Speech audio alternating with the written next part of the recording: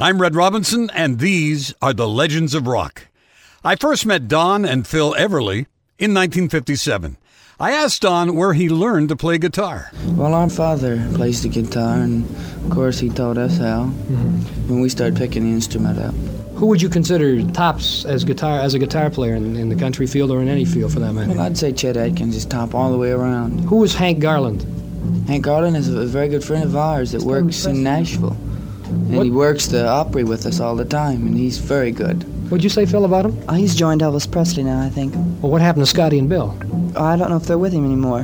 I don't know. Maybe he's got two guitar players. I don't know. I think the news was, though, that they had a disagreement about money and things and maybe split up. So I guess Hank Garland's a new background man. What's he? He has a nickname, Sugarfoot or something? Sugarfoot, yeah. Sugarfoot, yeah. Tell me something. You ever seen rain before? Does it rain anywhere else but here?